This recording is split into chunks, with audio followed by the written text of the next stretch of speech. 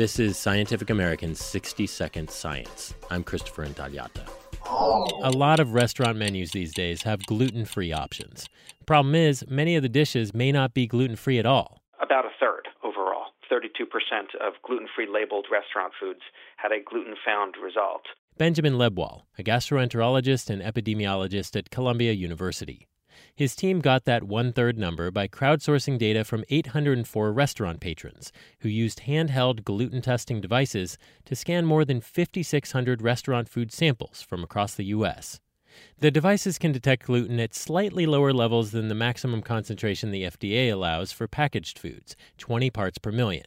So there could be some harmless false positives in the data. But we suspect, given that large proportion, that this is clearly a bigger problem than in packaged food, where probably less than 2% of all packaged food has detectable gluten of greater than 20 parts per million. The results are in the American Journal of Gastroenterology.